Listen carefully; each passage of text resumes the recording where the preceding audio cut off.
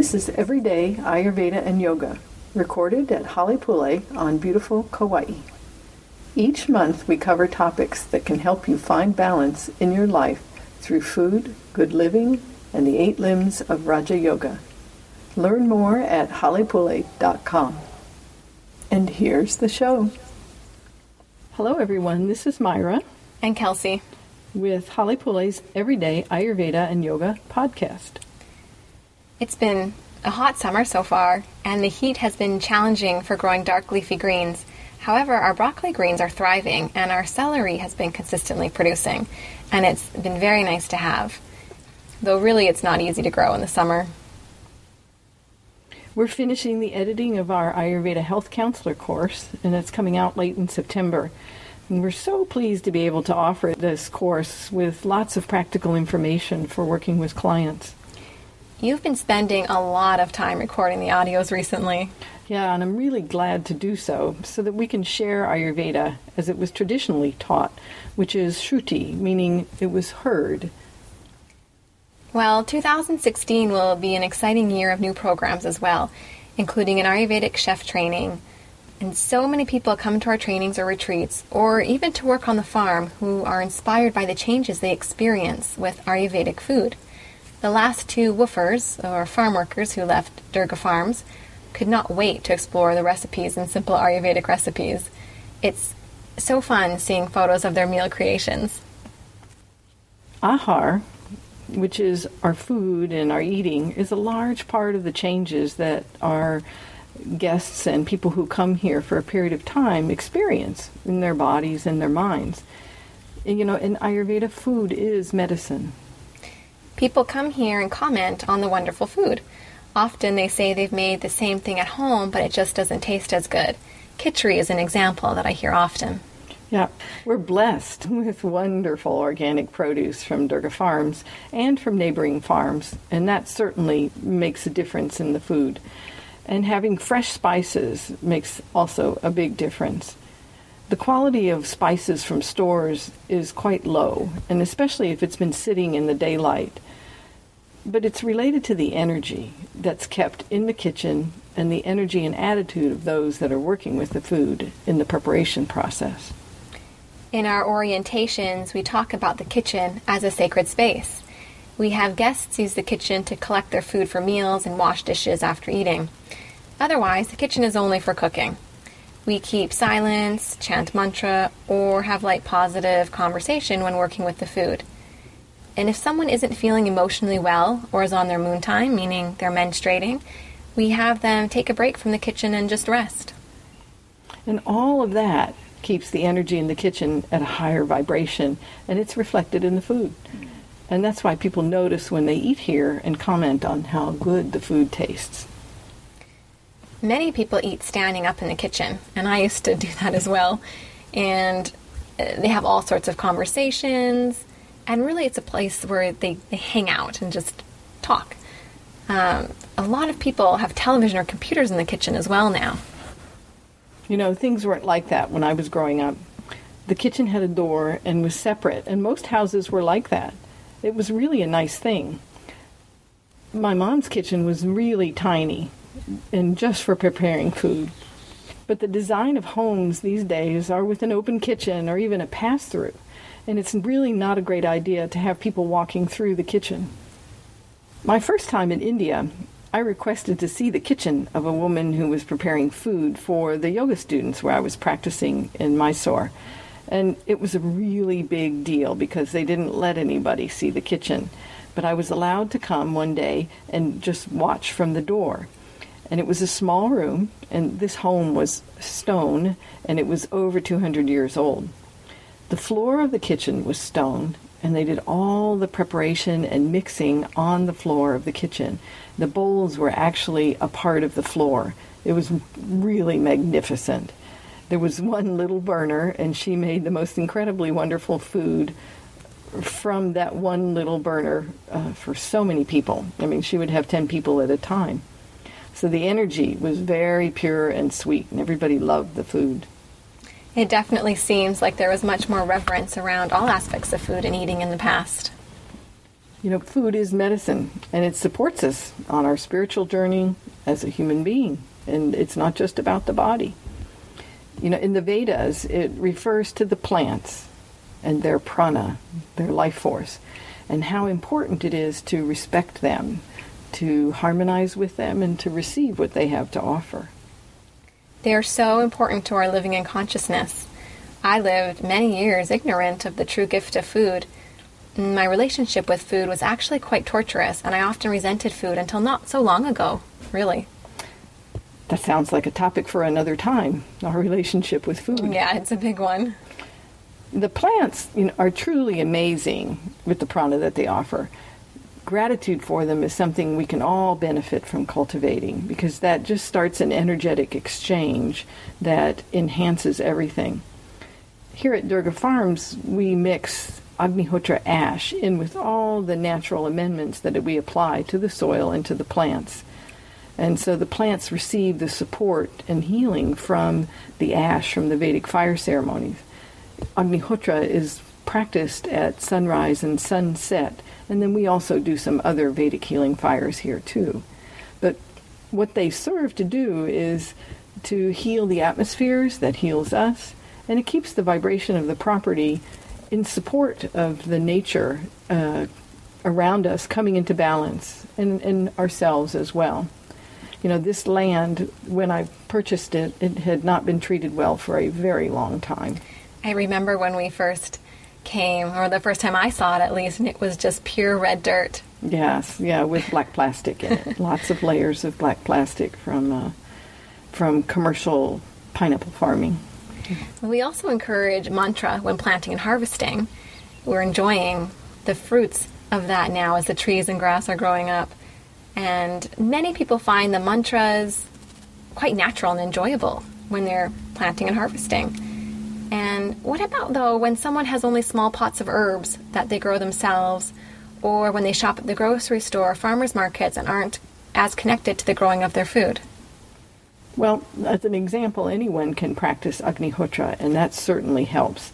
The ash from the fire can be filtered and mixed with water and used on the plants and herbs, or it can be just sprinkled on the soil. And it's also used medicinally for us, for humans, for animals. We put ash and ghee on a cut or something of that nature, and it heals very quickly. When we're shopping at stores or markets, farmers markets, knowing the source of the food is a really nice thing. But you can feel the prana in the food to connect on an energetic level right from the point of selecting it. And the attention and love with which you approach it will support the prana of the plant as well. Growing up, I didn't think to even consider whether the food itself had prana. I always assumed that buying organic was enough, and that was surprising to me to learn that buying organic may not mean that it had life force. I just assumed that organic meant it was good. Yes. Well, not necessarily. We hope so, but not necessarily.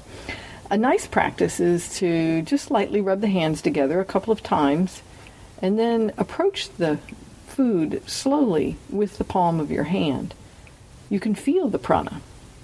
Some people might just have a sense of something. Be sure you start at least a few inches away. If you get too close to it, then you won't feel it because your hand will already be in the energy field of the food. Try it out. So you can compare it with something that's inert, like a plastic bag, something that you wouldn't feel prana necessarily coming off of it. And you have to leave out your thinking mind in this. This is not an intellectual thing. It's an experiential approach. Food with prana really makes a big difference. I went back to Canada one year and made chapati, a type of flatbread with store-bought flour. They were pretty tasteless. I felt like I wanted 8, which is definitely excess. I just didn't feel satiated. And what I realized when I came back to Hawaii was the flour from the store had likely been ground and was sitting in storage and then at the store for a long time. There was little to no prana, so I wanted to eat more because my body wasn't getting the nutrients it wanted and needed. Then when I came back and had our freshly ground flour, I realized how I really hadn't appreciated the freshly ground grains that we use for our flour. That's a common thing with pasta as well, little to no prana. We grind enough flour for a week's supply or less so that it's quite fresh. And ideally you could even just grind it and use it right then. And just like anything, the moment it's processed, it does begin to break down. The flour in stores is often stored in the light, which also reduces prana very quickly. So we keep ours in a glass container in the dark in the cupboard. But I've been grinding my own flour for a good 35 years, and on the occasions where I would use store-bought flour, it was inferior in all aspects: taste, prana, satisfaction, nutrients.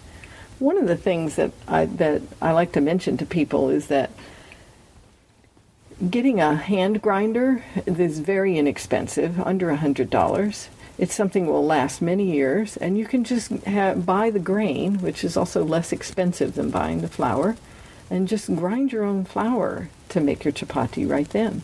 And making a moderate amount of chapati really doesn't take long at all. No, just less than 15 minutes for the whole thing. Well, it's a whole new world, being aware of prana, and not just in ourselves, but in our food too. Yeah, we can realize how rich life really can be. So selecting food that has prana means that you're selecting food that has nutrients that are accessible to your body and mind. Then lightly cooking the food in a reverent manner makes those nutrients accessible. You know, food has amazing things to offer us that are not determined in a laboratory, but by the relationship that's established in the growing, in the handling, preparation for cooking, and in the cooking process. You know, sometimes, and I remember years back somebody making a comment to me, they say, well, you know, but we have to often kill the plant and that. But I really, sometimes when I eat the food, I can feel how happy the plant is to have made the offering. Something that contributed to my new relationship with food was engaging my senses in all aspects of the cooking and the eating. Yeah, from the time you harvest or select it at the market, notice the smell, the texture, the color. And when you're preparing it, again, use all of your senses. What does it sound like when you chop it? Save the tasting for later, though, as eating, while preparing or cooking, will start your digestive process, and then that will inhibit proper digestion of the meal. So when you do eat, notice the tastes, the texture, how it feels in your mouth, the smells too. Really let yourself enjoy it, which means you have to slow down enough to do that. Life is really in the details, in the subtleties. And giving attention to the details of preparing and eating food, it increases our consciousness just by the practice of doing it, but also then by the prana that we receive from the plants. And that allows us to be better and feel better in all of our life. What about babies who are still breastfeeding? Well, the first food for humans is the mother's breast milk, ideally. And the deep connection to mother ideally would happen right after the birth, when the baby moves directly to the mom's breast. That process there, if it happens really just immediately without outside interference, ideally, and that doesn't mean that somebody might not be helping. But that alone signifies how sacred is the act of providing food and eating. You know, if we can offer a smooth transition for a baby from the internal world of mother to the outer world, this has an impact on the person all throughout their life. That's amazing. I hadn't thought of it that way. I can see how it would be important for the mother to keep her energy clear and also approach breastfeeding as an offering. I hear mothers speak of the frequency of feeding their babies with irritation and impatience, as if they would rather not take the time to breastfeed when needed. Sounds like a little pitta out of balance, which is an easy thing to have happen in the summertime. So, you know, having a baby requires a lot of time and energy, and it's a spiritual process to raise a child.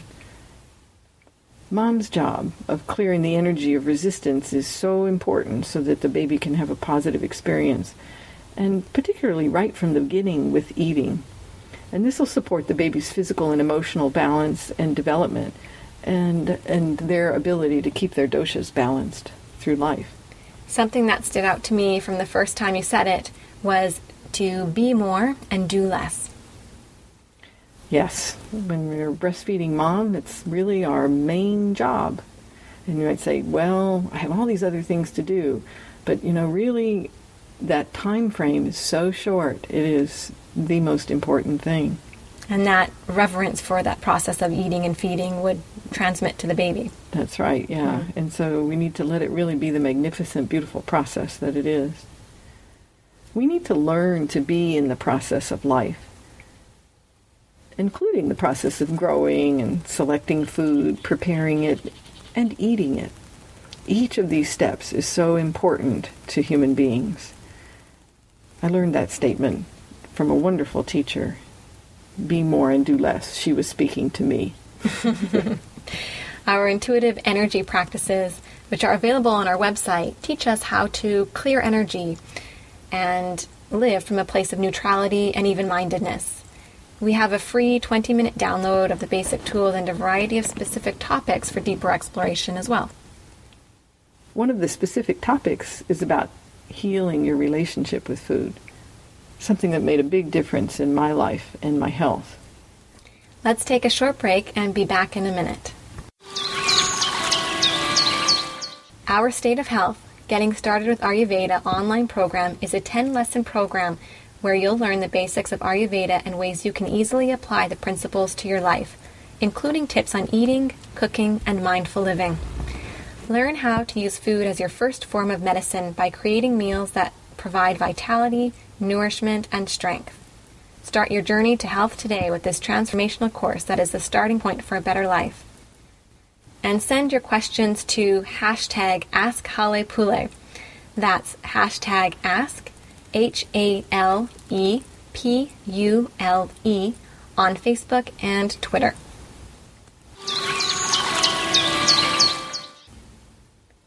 We're back. We've been talking about the sacred nature of food and eating. We talked about keeping the energy in the kitchen positive and light and reducing or eliminating the traffic through the kitchen. It'll make a difference in how the food tastes.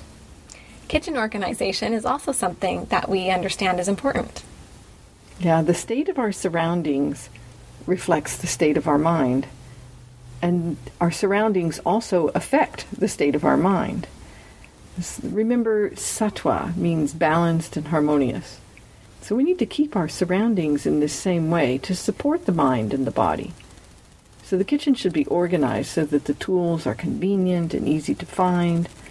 The worst is to be looking for things in the kitchen because they aren't put away in the place where you can find them. So some of the things that are important are put things away when you're finished with them in the same place you found them. And then clean up as you go.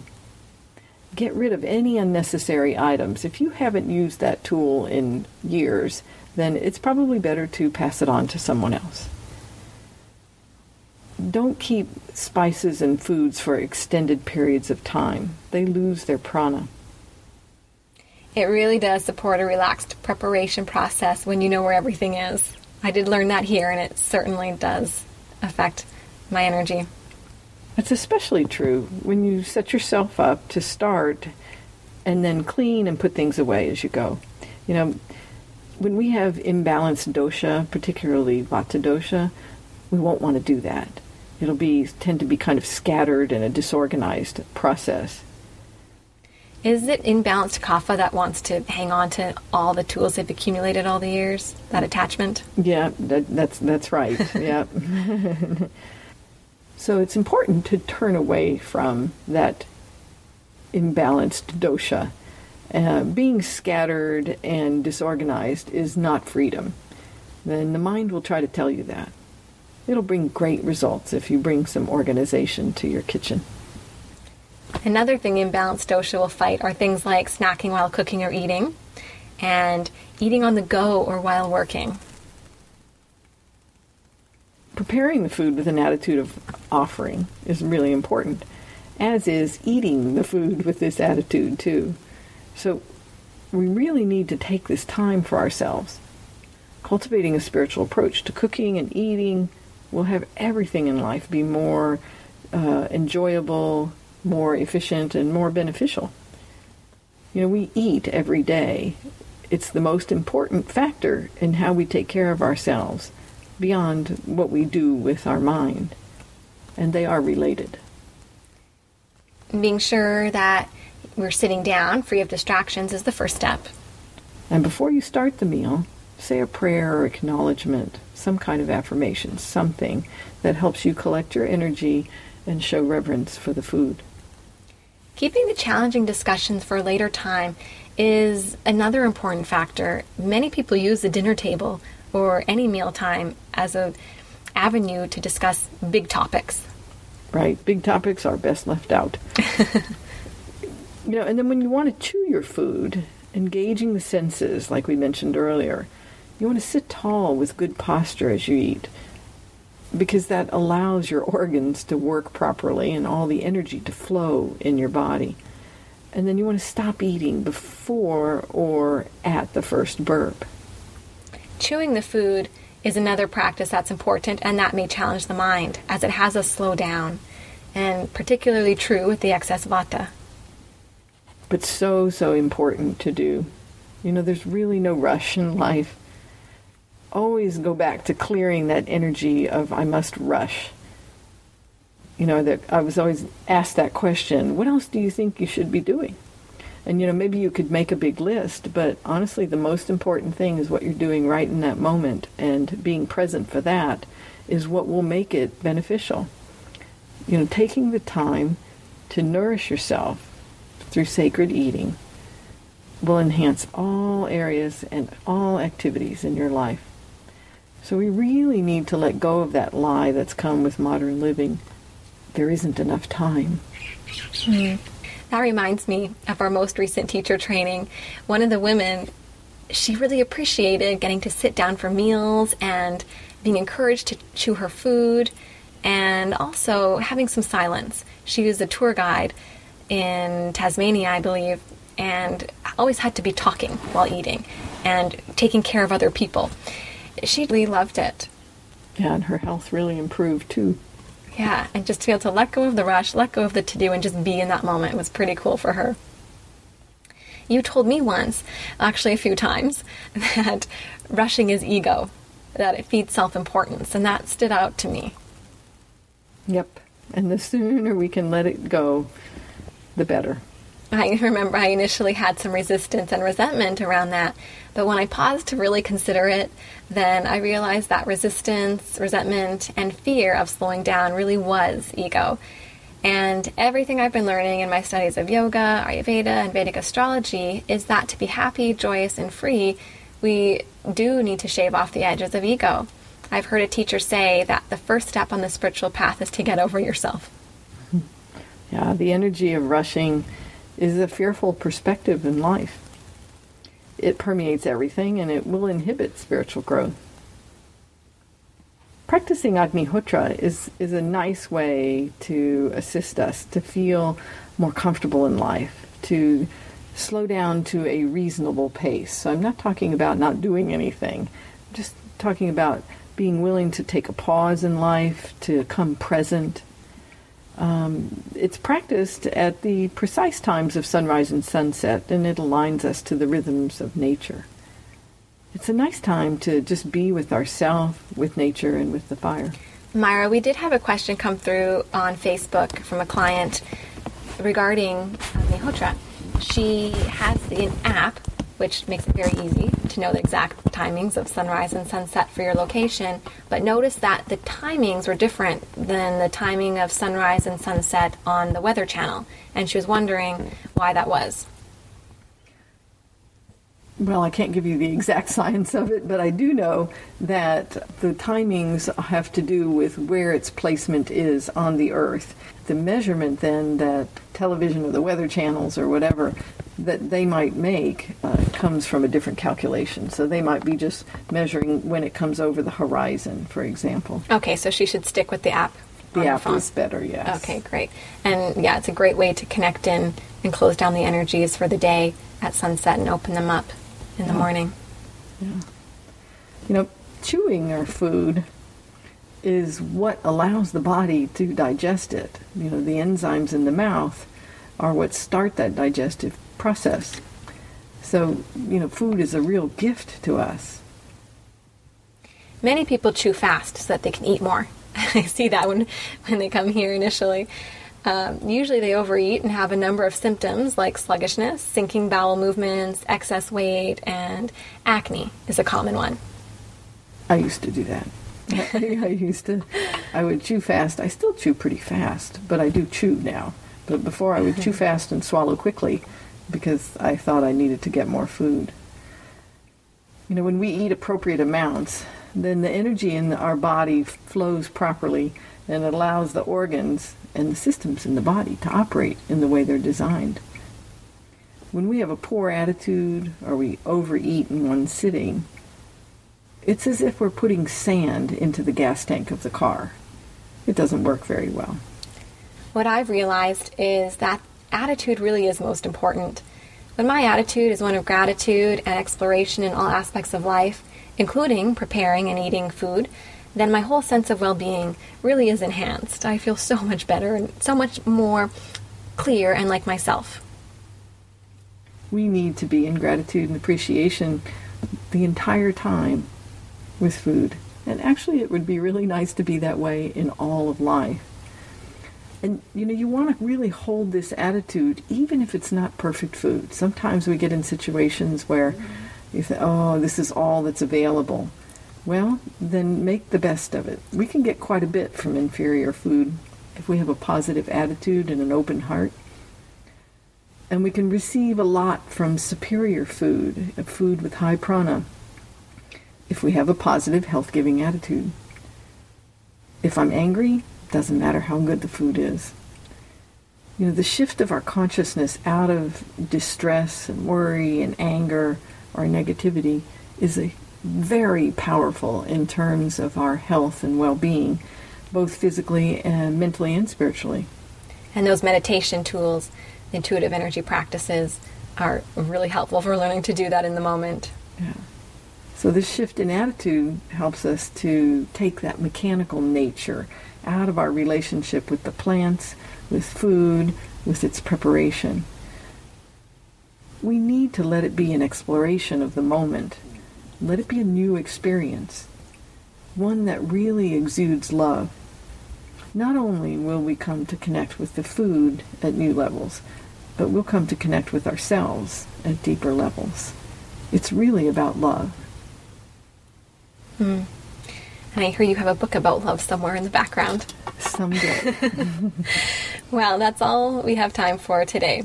Thank you for joining us. And if you'd like to work with us to determine the best approach to bring balance, we offer consultations in person and by phone, Skype, or FaceTime.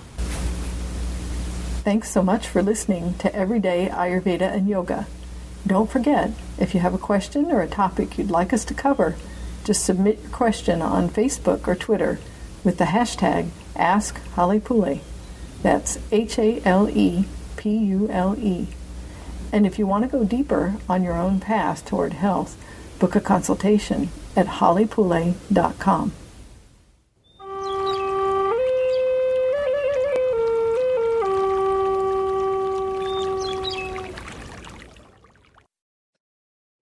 In Ayurveda, we understand that we each have a unique constitution. Halepule's tridoshic approach is ideal for families and supports multiple constitutions. You can cultivate sattva in cooking, knowing that you're making meals that support everyone's constitution. Subtle adjustments may be required, but it doesn't need to be a stress point.